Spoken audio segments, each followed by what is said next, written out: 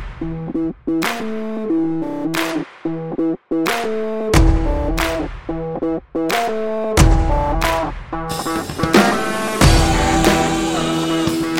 everyone, and welcome to the first episode of the new Blue Seat Blogs podcast, live from the Blue Seats. I'm your host, Rob, and I'll be joined in just a sec by Dave and Becky. On today's episode, we'll recap the last week in Rangers hockey, which included 2 thrilling wins over the Islanders and 1 excruciating loss to the Columbus Blue Jackets. We'll give our takes on the 3-goalie rotation, which is currently not featuring that much Henrik Lundqvist, and we will answer the number one question on everyone's mind as we head into the All-Star break. Will the Rangers make the playoffs? All right, guys, let's get into it. Dave and Becky, how are you doing? It's good to be back, huh? Yeah, it's great to be back. Good to be talking about hockey again. Been a while. Yeah. It has. And Dave, as you mentioned in the post, we hope everybody enjoys this new edition of the of our podcast, now titled Live from the Blue Seats. We've got some fancy mics. We are recording it a little bit differently, so hopefully onwards and upwards from here. And as we said, too, we're hoping to do these once every couple of weeks, at least until we get the hang of it. Maybe we'll be doing them weekly by the end of the year. Yep, we have these fancy new blue ball microphones, and we are doing a little bit better job of recording, better quality. We hope that you guys like this going forward. Cool. All right, so let's dive into it, guys. This past week for the Rangers was a pretty good one. They played the Islanders twice in a row, although it wasn't a home-and-home because the Islanders actually had a game in between their 2 games with the Rangers. So last Monday, a week ago, we're recording this on Monday night a week later, the Rangers beat the Islanders 6-2 at the Garden. 2 days later, they beat them 3-2 on the island at the Coliseum, the first game at the Coliseum between the Rangers and the Islanders in 5 years. I think, as we'll talk about, that was maybe the best win of the David Quinn sort of post-rebuild letter era. But unfortunately, they could not follow that big win up. They lost on Sunday night to the Columbus Blue Jackets, gave up a goal in the last 30 seconds of the game, lost 2-1, and there's lots to get into with that game specifically. But Dave, I'll just start with you. What did you think of the Rangers kind of last week? What were your general thoughts on the games? And really thoughts on the team lately, which I think it's been, well detailed. They've been playing much better as of late. Yep. So I was actually only able to watch the Monday game, the demolition of the Islanders in full. Had a work event Thursday, was out on Sunday. But that was actually the game that the Rangers absolutely dominated the Isles. They were all over them. And Rob, you and Rob Luker brought it to my attention that they were doing something different with their gap control. And I spent a lot of time looking at that. And something that I wrote about is their system is either changed slightly or they're actually finally starting to execute what they were supposed to be doing. And they just look so much better. They're more aggressive on the forecheck. They're closing gaps in the neutral zone. They're not backing all the way up basically to the goal line before stepping up in the defensive zone. They just look more engaged, more aggressive, and it's showing in the score sheet, really, and it looks great right now. Yeah, I agree with you, and I'm not as much of a sort of tactician as you are, and I know you have kind of keep a close eye on that stuff, Dave. But one thing I found interesting was, I think during one of his press conferences, not post-game, but on a practice day, one of the writers asked David Quinn, is this, did you make adjustments or is the team just executing? And he seemed to intimate, at least to me, that they were just executing. And, I think it seems like they've finally gotten used to the system. And I think that it's paying dividends. I also think that the stability in the lineup is a huge thing. They've basically rolled the same 4 lines and 3 defense pairs for really for the last month. If you go back to December 10th, I think, is when they kind of went with the current lineup, meaning Panarin, Strome, and Fost as one line, Kreider, Zibanejad, Buchnevich as the other, and then Hedl kind of cemented in that 3C spot. Lemieux was there until he got hurt, and now obviously he's flanked by Kakko and Howden now. Brett Howden to the wing also, Dave, something that you've pointed out. But to me, that stability in terms of the lineup has made a huge difference. And I think the defense just looks a lot more solid as well. Becky, I don't know what your thoughts are on kind of the overall performance of the team or any of those games last week. What were your takeaways? Well, I mean, obviously I'm going to gloss over the Columbus game right now because it's more fun to talk about wins. But the game on Thursday night, was it Thursday? I don't even know what day it is anymore. Yes, on Thursday. Yeah, it was Thursday. It was just the closest thing to a playoff game that we've had in how many years now? And I'm not even saying since they've last been in the playoffs, because some of the playoff games when they were last in the playoffs did not feel like playoff games. They were not fun.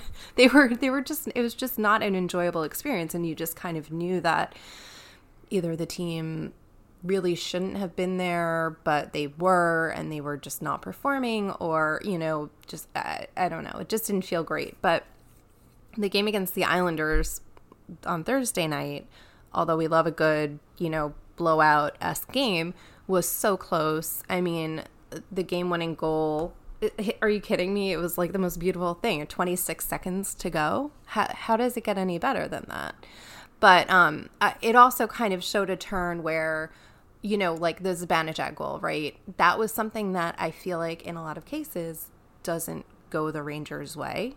Our video review, everyone's, you're cheering, and Sam's like, oh, it's a goal. And then, it's not. And play goes on, and you almost condition yourself to not get, I don't know, because I still do get very excited, but where you're like, oh, I expect that those reviews are going to go against the Rangers, like any jaded fan. And it was just nice to see that, that was kind of perseverance, and it was ugly and it was gritty and it worked. That game was just fantastic. I mean, that was the most fun I've had watching hockey in a long time. Well, was it, and I'll put it to everybody here, or just the group in general, was that the best win of David Quinn's career as an NHL coach, period? I don't know. Probably.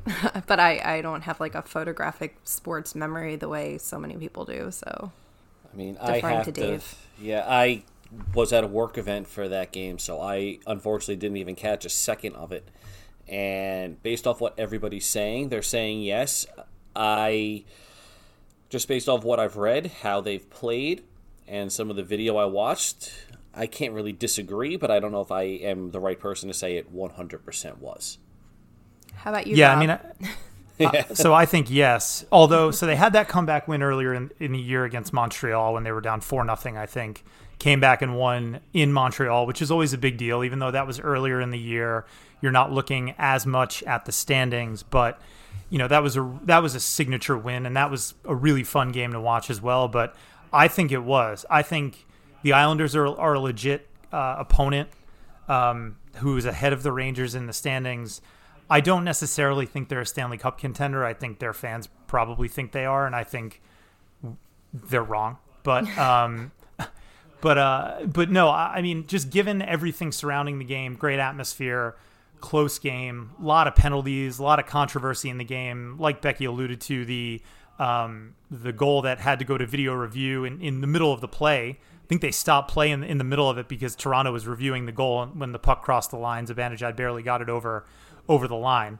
It had all the elements of, like you said, Becky, like a playoff type game. And it was good to see a young team come through in that type of game against a veteran team. The Islanders that's a veteran-laden roster with guys who have been through, quite a few playoff games. They don't have extensive playoff experience the way some of those old Ranger teams did, or Tampa Bay or Washington does, but really impressive win.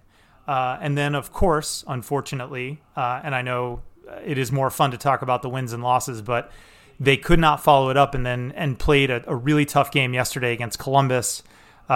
Sunday night, I should say, if you're listening to this on Tuesday, lost 2-1 on a goal late in the game by Oliver Bjorkstrand. They actually went into the third period leading 1-0.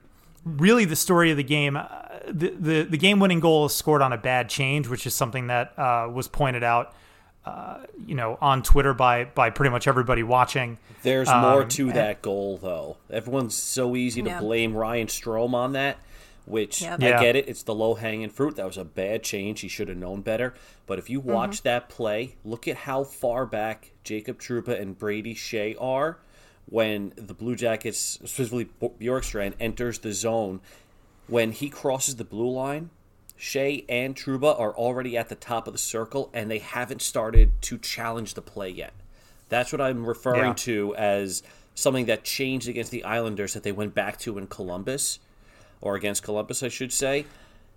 That play, they were 2 stick lengths behind Bjorkstrand, giving him that much room to operate. 1 stick length at most, so you can keep an active stick and force them to make a play. When you give us an NHL player with Bjorkstrand's shot that much room, he's going to score 9 times out of 10.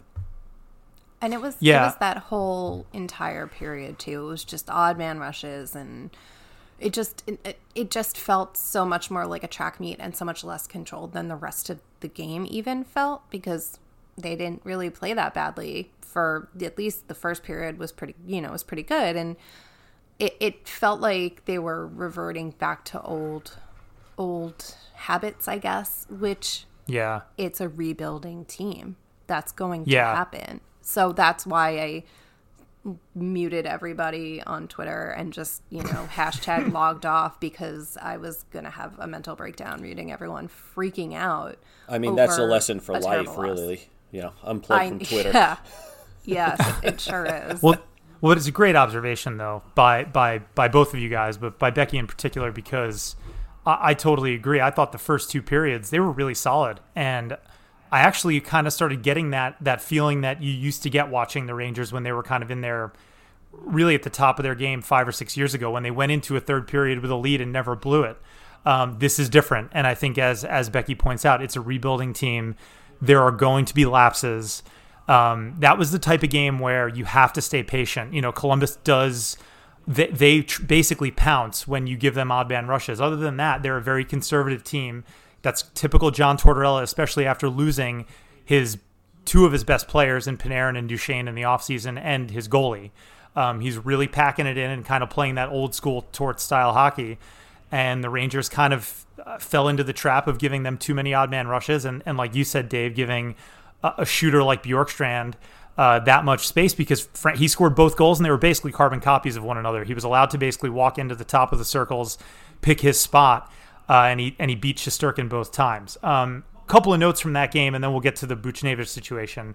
That was Shesterkin's first start in 10 days. He hadn't played since January 9th against the Devils. The Rangers, again, went into the third period with a 1-0 lead. I think I'll have to go back and check. I think they only had 1 or 2 scoring chances in the third period. So as much as you want to blame the Ryan Strome change, as you said, Dave, the loss on that, it was more the fact that they didn't generate any offense at all in the third, even with a 1-goal lead. And then obviously we come to the big issue, which was kind of the talk of the internet today, which was Pavel Buchnevich was moved down the lineup in favor of Brendan Lemieux.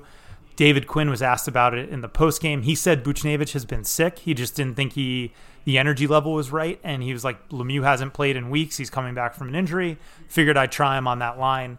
A lot of small sample size analysis happened on Twitter. The numbers were not pretty for that line in the Kreider, Zibanejad, Lemieux line in the third period, but doing 7 or 8 minutes of 5v5 analysis is probably a fool's errand. But I guess, Dave, start with you. What do you make of the wider Buchnevich situation, if anything? And really, what happened today was a wider assessment about him as a player, or a discussion about him as a player. Is he a valuable player? Is he worth the current contract? And is he the kind of guy that you want to keep around? Because his production isn't what I think people want it to be. So just really want to get your take on this whole Buchnevich kerfuffle. So one item first, if you're going to put Lemieux on a line with Kreider, they're the same player in terms of get to the front of the net. They're the 2 best net front presences that the team has, so that's redundant, and that's why that small sample size may not have worked out. But back to Buchnevich, I think he's worth his contract. Keep in mind that he's not getting that puck luck that he's had in the past over his past 3 years career. He's shooting the same amount. He's just dropped 6 or 7 points in shooting percentage, and a lot of that is puck luck. And eventually he's going to get hot. He's a streaky player, as are most of these middle 6 players that When they get hot, they get hot, and when they cool off, they disappear for a while. He's going to get hot, but I think a lot of the frustration is a lot of us blogger base kind of creating the hype around Buchnevich, how he's based off his KHL numbers going to pan out to look like the next Tarasenko or the next Kuznetsov. Right. And he's not going to be that, which is fine. He's still going to be a 45 to 50 point player, or even 40 to 45 point player. That's perfect for your middle six. That's what you want, especially now that he's driving offense, and he may not be putting up the goals, but he's still a positive player on the ice, and that's what you want for $4.5 million. What's he at now? Checking his, I think he's on 3.25 million. Yeah, this year and next. That's well worth the money. 45 points on a Stanley Cup team is top 6 in scoring among forwards. Right. Becky, what are your thoughts on Buchnevich? And I know, like you said, you were very tempted to mute the entire fan base on Twitter today, but would love to get your thoughts on kind of all this. Tempted to, or did? No, to be completely honest, Monday, right when I guess a lot of this was going on, Martin Luther King Jr. Day, a very valid holiday that my company does not award us. So I was at work, and I was actually quite busy. So I didn't even have the chance to go mute people during the day today. And I also didn't get the chance to really see too many of the arguments. But what I did see, it was basically more of the same. It's exactly what Dave said. And I think on top of that, people just love. So I think this happens with every coach. I think that people decide that a coach has an issue with a player and that player deserves more. And I think this is the second time we're seeing it this year. I think people did it with Elias Anderson as well, who, for what it's worth, and I don't want to get into, derail this conversation or anything, but he didn't prove anything. Buchnevich is, he proves himself and he's good. And I think for the most part, he gets the minutes he gets. It was kind of weird to go on the fourth line, but I'm going to take it at face value because I just don't have the energy to have read into conspiracy theories that David Quinn just deeply hates Pavel Buchnevich, and some of the really fun conspiracy theories I've seen that are like he only likes Canadian players. Yeah, I've seen that too, that he hates Euros. And I was just thinking, how can he hate Euros? Yeah, excuse me. Let me count the ways that you are incorrect here. But whatever. Listen, I think Buchnevich is great. I want him to be on the team. I think he's good in top 6 middle. I think he's good on the second line, and I don't really have a whole lot else to say about it. I feel a little Forrest Gumpy right now, but that's all I have to say about that. Well, it is the way. You have spoken. Mandalorian references, of course, between the three of us. So I think that I agree with both of you, and I think that just to kind of hammer home the point about David Quinn, I think he's earned the benefit of the doubt. And I think that me saying that will drive a lot of people crazy, but I think people need to stop freaking out about one in-game decision, in the grand scheme of a season. If Buchnevich is on the fourth line for the next 12 games, then I think we have a bigger conversation to have, and I think you can call David Quinn out for that. But again, what coincides with this recent uptick in the Rangers' play, not just results-wise, the results have actually been kind of so-so, but better scoring chances for and against, better expected goals for and against, better shot rates, which we haven't seen around in these parts in 5 years, 6 years. Yeah. They're almost a break-even, Corsi team. This coincides with a stable lineup, generally deployed the right way. I mean, we can nitpick the fourth line. That's for a separate podcast. We're not doing that tonight. Yeah, exactly. But that stability across the lineup is David Quinn's doing. He's had plenty of chances over the last 5 weeks to break that lineup up. They've had plenty of bad periods. They had a really horrible game in Calgary. They gave up 7 goals to Edmonton on that Western Canada trip. Normally, coaches freak out when those things happen, right? they blow the whole lineup, out of the water, and you see 4 new lines and 3 new defense pairs in the next day's practice. Quinn was smart enough not to do that. I think he deserves credit for it. I think he deserves credit for keeping the lineup together, keeping it generally stable, and I think he understands Buchnevic's value. I think he understands, like you said, Dave, that he's a play driver. He's not necessarily a scorer in the sense that he, at his absolute best, maybe he gets you 50, 55 points. But he drives offense. He actually reminds me a lot, statistically at least, of Benoit Pouliot. Benoit Pouliot was the exact same type of player. Never a big scorer in terms of the box scores, stats, goals, and assists, but amazing possession numbers. If you go back and look, probably his scoring chance and expected goals numbers are probably very good. Buchnevich is that type of player. Would you agree with that? Yeah. And there's an interesting argument that usually comes up when we bring up play driving, and people say, it doesn't mean much if you don't score. You need scorers. But that's why you have players like Ryan Strome, who don't necessarily drive possession, but they're skilled enough to score. Strome has been a monster alongside Panarin, and he wasn't really doing that in Edmonton.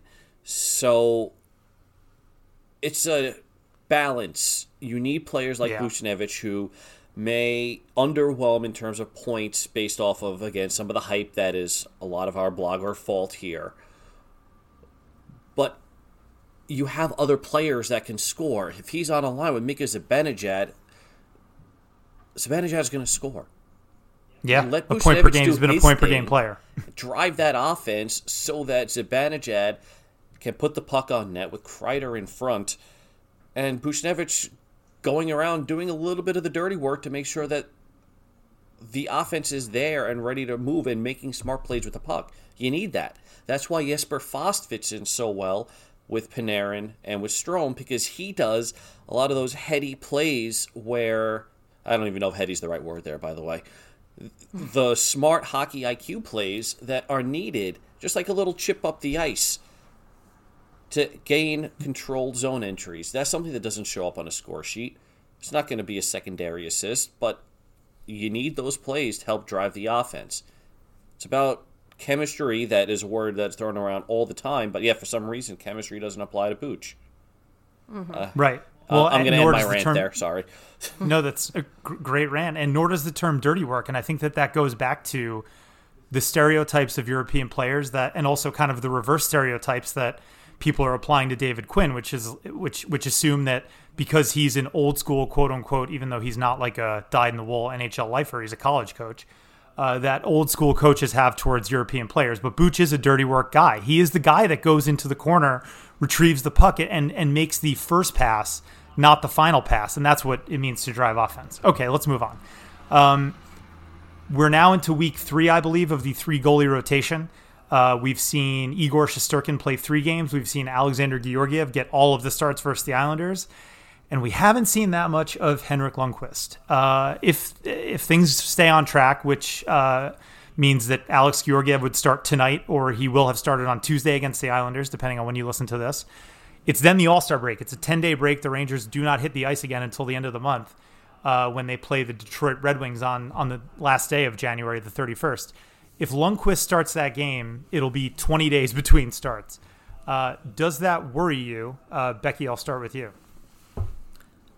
Does it worry me? No, I'm not worried. It is unusual. I feel like Mike Francesa right now. It's unusual, and it probably wouldn't be the way that I would have done it. But then again, I don't really know the proper way to have done it. I guess I understand bringing up Shesterkin, and he's played very well. And it's funny. I mean, like he's played like he's played in the NHL forever. It's not scary. That poke check last night was incredible on Monday night versus Columbus. I think there had to have been significant conversations with Henrik, in the off season, in previous seasons, in previous off seasons, that, hey, we have to be rebuilding. This had to have been a conversation after the letter went out. We have to be rebuilding, and a rebuild takes time, regardless of if you signed Artemi Panarin in the offseason. It still takes time. And I wonder what the conversations were with Lundqvist, why he chose to stay on the team, knowing his desire to win. And I don't mean that as in he should leave. I don't read into that. He's a competitor, but he's also a New York Ranger. So worried, no. How is it going to work out? I don't really know. I think it's a foregone conclusion that Georgiev's going to be gone at the trade deadline. And I think he's really pumping up his value right now, which is great. But I also don't think that it would make sense not to play Georgiev tomorrow or tonight, on Tuesday night against the Islanders, because he's been owning them. He's been really, really good the past 2 games against them. So I don't know. That's not really a great answer. I'm sorry. That's kind of no. I think you laid out a lot of the issues, which is there aren't enough games for 3 goalies, and that's why this can only be a short-term solution. Dave, what are your thoughts on the 3 goalie rotation so far? It's stupid. I hate it, but stupid. Steve Valiquette pointed out on Twitter that the 3 goalie rotation doesn't work for any of the goalies. And obviously he's had a little bit of experience in the NHL. So his word is pretty much what we should take it at. For the goalies probably hate it. But there was an out clause for Shesterkin to go back to the KHL. We don't know the details of it. From what was rumored was that he was at that point of he either needs to be in the NHL and make $10,000 a day or go back to the KHL, and that has a lot to do with it for Shesterkin. You can't really blame him. He'd get $500 a day in the AHL or $10,000 a day in the NHL. I'd take the $10,000 a day too, and I'd use my contractual right, especially because he was dominant in the AHL. And he's so calm and collected in the NHL, like what Becky was saying. He looks like he's been there before, and you can't really complain about that when it's a little bit earlier than we had expected. And worst case scenario, they do the 3 goalie thing for the rest of the year. But yeah, that's worst case scenario. That's worst case scenario. Georgiev is going to be traded, and I know we're going to get to the Henrik Lundqvist bit in a second, but I just saw something on Twitter that I thought was really funny. The Rangers have carried the reanimated corpse of Mark Stahl for 6 years. They can keep one of the greatest players in franchise history for an extra season and a half. I think that's fair. Who said that? Do you want to attribute that? That is at OMG Rodnick. Am I right? That was one of the funnier things I've seen, and it is true. This 3 goalie system is terrible. It's not going to work. But they're going to trade Georgie. Georgiev's going to get traded, and his value is sky high, and the underlying numbers suggest he might be playing a little over his head right now. And away from Benoit Allaire, he might pull a Cam Talbot and basically have 2 great years and then fall off the face of the earth. I hope that doesn't happen. Kid seems to be nice. I love him. Yeah, I'm gonna miss him. He's been great. I think, Dave, just on that point, we had a great guest spot on BlueSeatBlogs.com on Monday from Brandon Cohen, who wrote about a potential Georgiev for Kevin Labanc trade. I am not a master of, I don't study the trade market super closely. I know it's very easy to kind of go back and look at, what did the Rangers get for X player at X deadline, or what did they get for another player at the draft, or what did they get for another player in a December trade? I know there's plenty of information like that out there, but what is your sense right now of what they could get for Georgiev? Do you think they could get Labanc? Because I read through that piece earlier, and Labanc has amazing numbers. I don't think I realized he was that good. I thought, good player. San Jose has been sort of a monstrous possession team in previous years. I know they're not as good this year. I don't know about their underlying numbers, but I know from a results standpoint, they haven't been great. So I was like, is Labanc a passenger? But But is he the real deal? Is that a good return for Georgiev? Are they shooting for more, which is also what I've heard suggested, kind of in the rumor mill. If I had to pick between Labanc, Kasperi Kapanen, or Andreas Johnson, both of the latter two players from Toronto, I'd pick Labanc. And he's an interesting target because San Jose is in such a terrible cap position. They have 11 players signed next year and only $19 million left to fill out the rest of the roster. Georgiev fits into their replacement of Martin Jones, who they're screwed with now, at under $1 million. And Labanc is an RFA, 24 years old, making $1 million now, and do a huge raise. Arbitration is going to give him $4 million easily. They can't fit that under the cap. That's a good target, but I think the Rangers need to add. But I have no idea what the goalie market is. Right. There's nothing comparable here. Well, and so really quickly, while we stay on Labanc, just for a sec, do the Rangers then, is there another domino that has to fall if they get Labanc in a trade? They obviously are going to want to keep him around. Does that precipitate a trade of Kreider? Does that precipitate a trade of Ryan Strome? Because they're going to have to free up some salary in order to keep Kevin Labanc, presumably, right? So the Rangers don't have that precarious of a cap situation next year, despite what people say. Yeah, I think people are making a lot more of that than I think there is. I agree with you. So let's say Labanc replaces Kreider. About $500,000 off, not a big deal. Yeah, by trading for Labanc, you justify trading Kreider for futures if they can't come to a contract, or you keep Kreider because it sounds like they want to, and you capitalize on Ryan Strome's career year, who is also going to be due a pretty significant raise, and probably Tony DeAngelo's career year, who's going to be due a significant raise. Both look to be great players right now, but unsure where they fit in the future 2-3 years down the road, and you could get a lot for a package of those two. Yeah. But isn't Labanc a winger? Yes. He is. That's a good point. And he's Yes. more of a Kreider style winger, right? He's not really a passer playmaker. Yes, that is true. Counterpoint, Filipino would be your 2C at that point, and you can find a 3C. Right, that's fair. And Labanc is only 24. Yeah, it's not like you're trading for a 30-year-old. No, I thought he was older. Like, I feels like he's been around for, ever. Isn't there a LeBlanc or something like that I always got him confused with as well?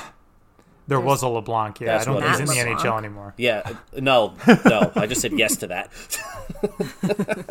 The one where the Rangers trade Alex Georgiev, Friends Yes. reference? Yes, excellent. No, but I don't know. I'm very torn right now. I think if you have an embarrassment of riches by getting him, you figure it out later.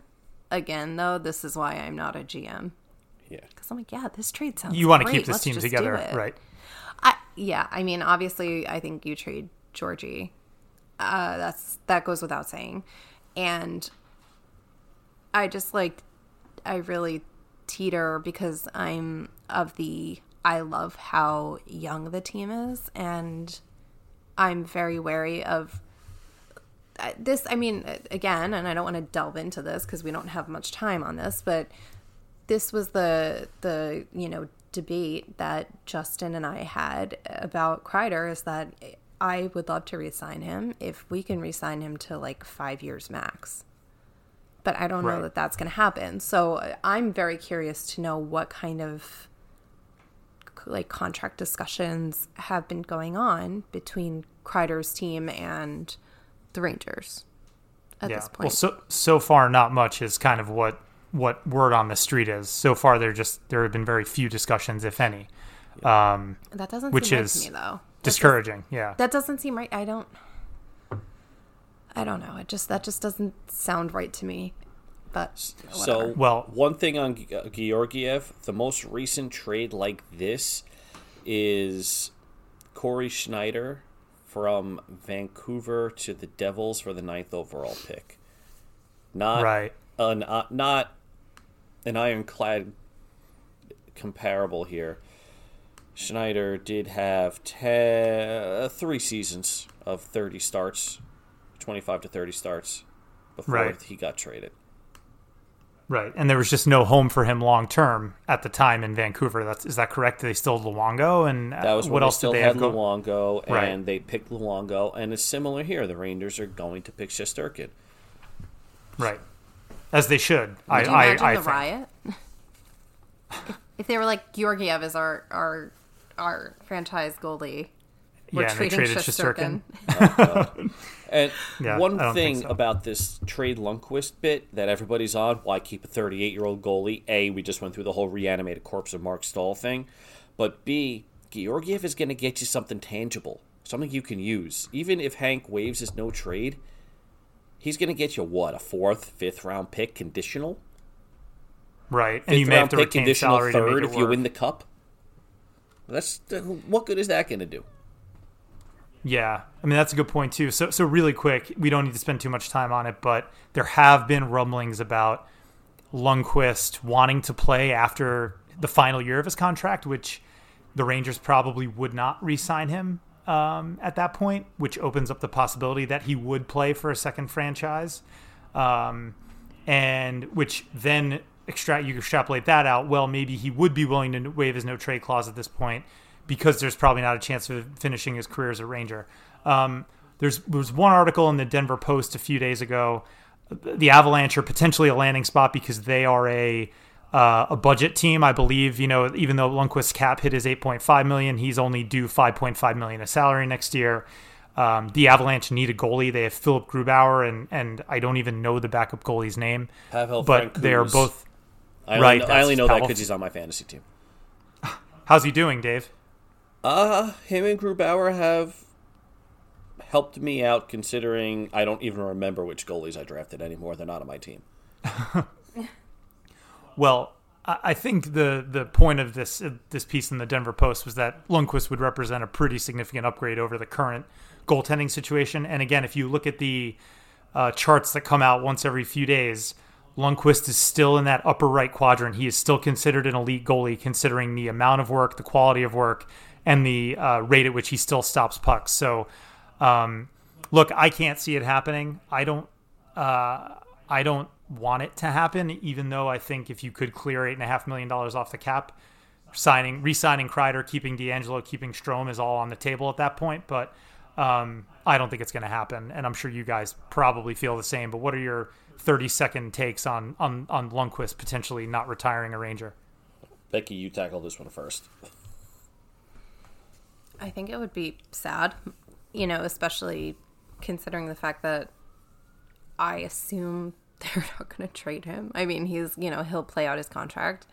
I think it would be just kind of sad. I don't know. I also, it's hard for me to understand, why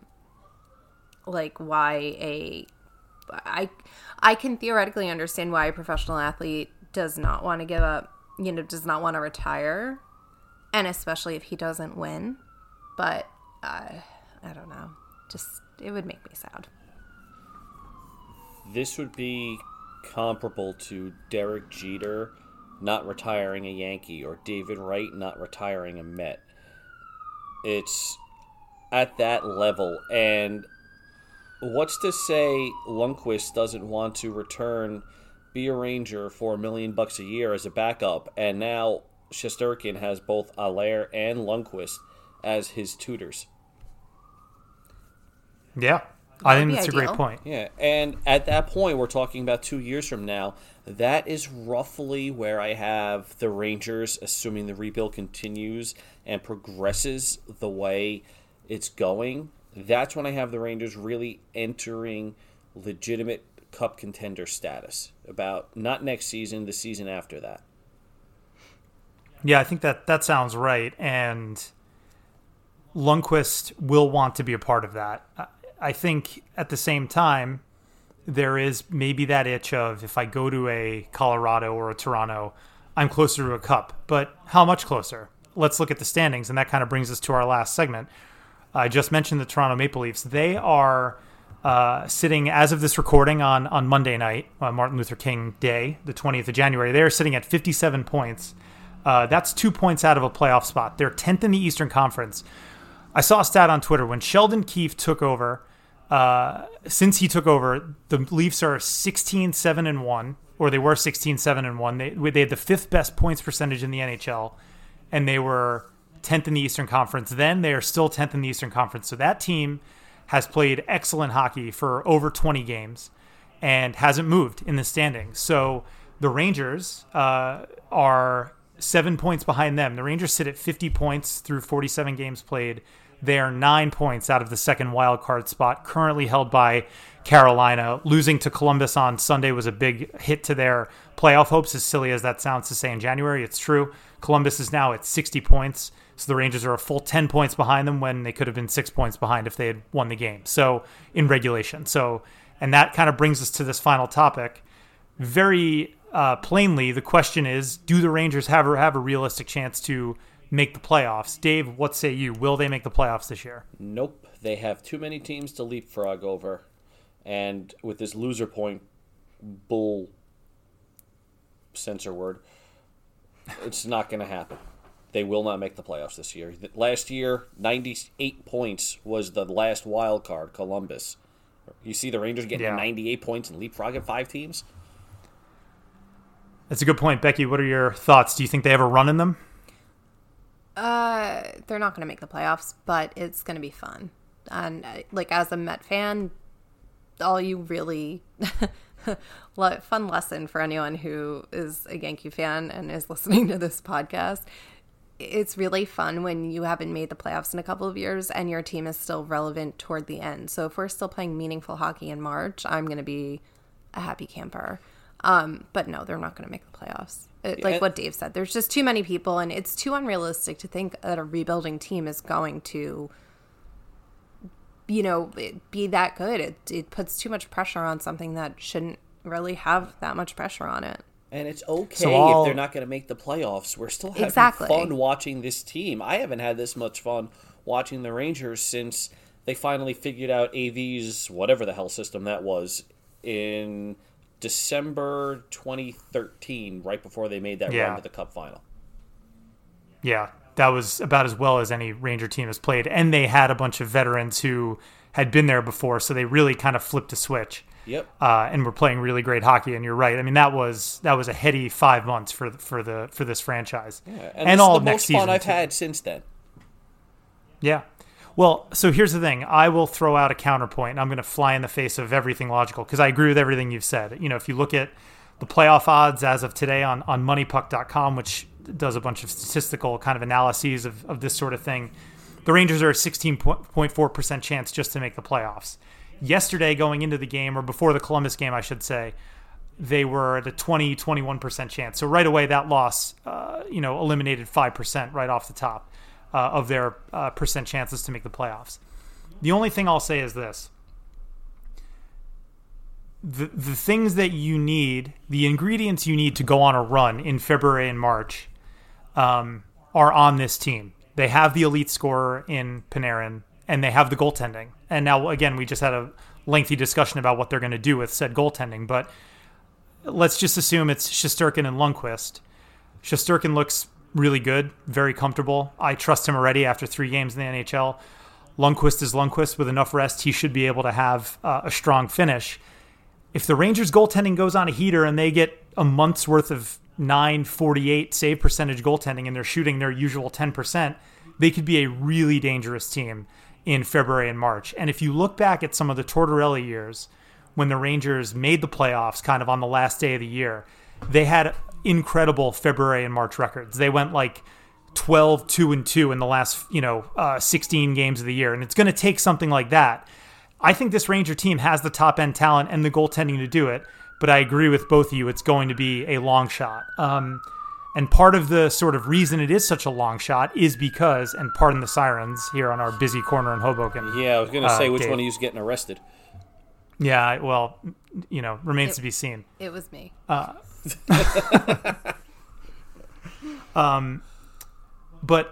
one of the things that we discussed, and there's going to be a piece up on the blog today, actually, Tuesday, if you're listening to this on Tuesday, about the loser point. Becky, you did a really interesting poll kind of getting the thoughts of the Ranger and wider hockey community about the current standings point system, which really just creates a lot of false parity and artificially makes the playoff races closer, which, yes, it makes sense from a league perspective, but also if you just slightly change the point system and maybe rewarded teams more for regulation win, you'd have a chance for teams to go on runs and stay competitive, even if they are, say, 6 or 8 points back like the Rangers are. So what were your thoughts on that poll, and what are some of the kind of interesting points that people made kind of when you asked them about the whole point system? Well, as far as the playoffs as a whole, you can make it a little bit more competitive. Honestly, it's like over half the teams make the playoffs. It's so stupid, but that's just that's me. true too. That's neither here nor there. A lot of people agreed with actually Dave's point of view, and it's that you go to 3 points for regulation win. Every game should have the same number of points handed out. No loser points. No regulation loser points. I've seen it 3 points for regulation win, 2 for overtime win, 1 for shootout win. And then no loser point. I like that a lot. Some people want overtime to be extended. So the options are, right, there's no shootout. You extend overtime to 10 minutes, 3 versus 3, the way that it is now. And someone, one of the people on Twitter that I follow does analytics for the MLB, and he actually was able to kind of do a rough of how long overtime would last if it were 3-on-3, and it was ridiculous. It was like 3.5 minutes, which I guess doesn't work now, but maybe teams are playing more conservatively because they know that they're going to the shootout. You never know. The second option was keep the shootout, but make regulation win 3 points. The third option was to keep as is, but just remove the loser point. So it's 2-1-0, no third point. And then don't do anything. And most people wanted no shootout out of those options. Most people wanted to get rid of the shootout. I agree. I think the shootout is the devil. I was just looking, actually, while you guys were talking, at the teams that have the most regulation wins, and the Rangers have more regulation wins than 4 teams ahead of them. Yes, exactly. And that is mind-numbing to me in a bad way. It drives me absolutely insane when I see that. And I'm looking squarely in the direction of the Philadelphia Flyers, who are 5-5. So they also have 5 shootout losses, but they have 5 wins in the shootout. So those are just crucial points in a tight playoff race that have essentially been decided by a coin flip. And all of this could be avoided. I understand, even though I think it's silly, not liking ties or wanting to have ties and trying to appeal to, I don't know, the casual sports fan who thinks ties are silly. I think that's kind of a specious argument at best, but fine, I'll give you that. But you could reward actual excellence across the game by making a regulation win 3 points. And I think this is something that I think it's been brought up at the Board of Governors meetings and stuff like that, and they've never even discussed it. And I don't know why. I think all the owners are just too afraid that, the Lightning are going to run away with it, and the Blues are going to run away with it, and whoever it is, the Caps are going to run away with it, and everyone's going to be looking at the standings and are going to, people in Florida are going to be like, oh, well, the Panthers are 18 points out, I'm not going to go to a game. Whereas if they looked up in the standings and they see that they're 8 points out, they're thinking to themselves, oh, maybe the Panthers are still in it. They're really not. It's all artificial. It's not real. Because of the point system. Parity. Yes, exactly. Yep. When there really isn't that much parity, there is a definite upper class, middle class, and lower class in the NHL. There definitely is, and the standings just totally gloss over that, and it drives me crazy, as you could tell.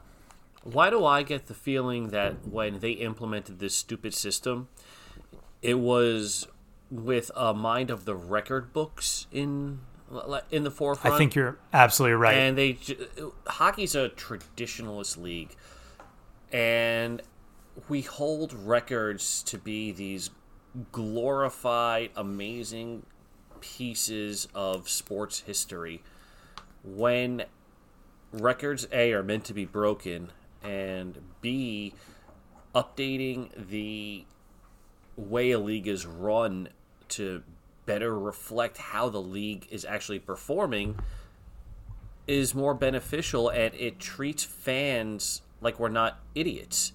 We know Washington is running away with everything. We know St. Louis is running away with everything. We know Tampa, now that their difficult part of the schedule is done, is going to run away with the Atlantic. Give us credit. Yeah. Yeah. I mean, Tampa ran away with it last year and then got swept by Columbus. And I know that if I had my way, Columbus wouldn't have made the playoffs last year. But anything can really happen once you're in the playoffs. So, yeah, sure, they can run away with it. But it's not a league where you can really exploit, like, you know, there's a salary cap. That's like the easiest way to say what I'm trying to say. There's a salary cap. So yeah, it's not going to be as easy as like, oh, this team can just pay $800 billion for all of these players and they're going to win for the next 5 years and it's going to be boring, which I could see being a concern for the league. The Rangers did that once already and it still didn't work. Yeah, I mean, that's true, but that's such a great point too by you, Becky. It's just it's the salary cap already creates parity. You don't need to then engineer the standings so that everything is artificially close. It doesn't make any sense. You've got the cap in place and teams are roughly spending the same amount on players. You still reward the teams for good drafting with, you know, rookie contracts and free agency not happening until you're 27. You know, I mean, I think the players should have more rights and the ability to earn more money to begin with, but we know that's not going to happen because they get killed in every collective bargaining, negotiation. So it is what it is in that regard. But the NHL got its cap. The least they could do is change the standings to better reflect the performance on the ice. And the cap and this parity is why we're having conversations about Georgiev and Strome and D'Angelo. The Rangers aren't going to be able to keep them and fit under the cap with what they have today and what their future is. And just by having these conversations, they're going to wind up on different teams, and those teams are going to get a 50-point center wing, a 60-point defenseman, and it makes those teams better, and it just keeps the parity circle rolling. We don't need the fake numbers to show that the Flyers are riding Carter Hart basically to shootout wins. It is an AV team. It is an AV team. After all. All right, guys. Well, I think that just about does it. So just so everyone knows, we also, as we get into this, would love to answer some fan-submitted questions. We put the call out onto Twitter today, but nobody really jumped in except for, I believe, Michael Silver said hello, and he was happy to have us back. So hi, Mike. Thanks for that. But, you know, each week we'll be asking for fan-submitted questions. If you have a question or a comment, use the hashtag live from the Blue Seats to submit that. Dave, any final thoughts? Becky, any final thoughts? Glad to be back. Glad that we were able to get your feedback and make this podcast even better, both from a flow standpoint and from a quality of audio standpoint. Hopefully you like the changes we've made. And as always, if there are concerns you guys have, again, the hashtag live from the Blue Seats will read it, we read it all, and we'll implement it. Great. Ditto. All right. That's it. All right. Live from the Blue Seats is a production of Blue Seat Blogs. Please make sure to subscribe to the podcast if you haven't already. We're currently available on iTunes, Spotify, and SoundCloud, and hosted on Acast. And if you could spare a minute, please leave us a rating and a review, as it helps other fans find the podcast. And remember, new episodes will be dropping every other Tuesday, potentially weekly further down the line. Check out BlueSeatBlogs.com for all things Rangers, from news and opinion to video analysis and more. For Dave and Becky, this is Rob signing off. We will see you next time.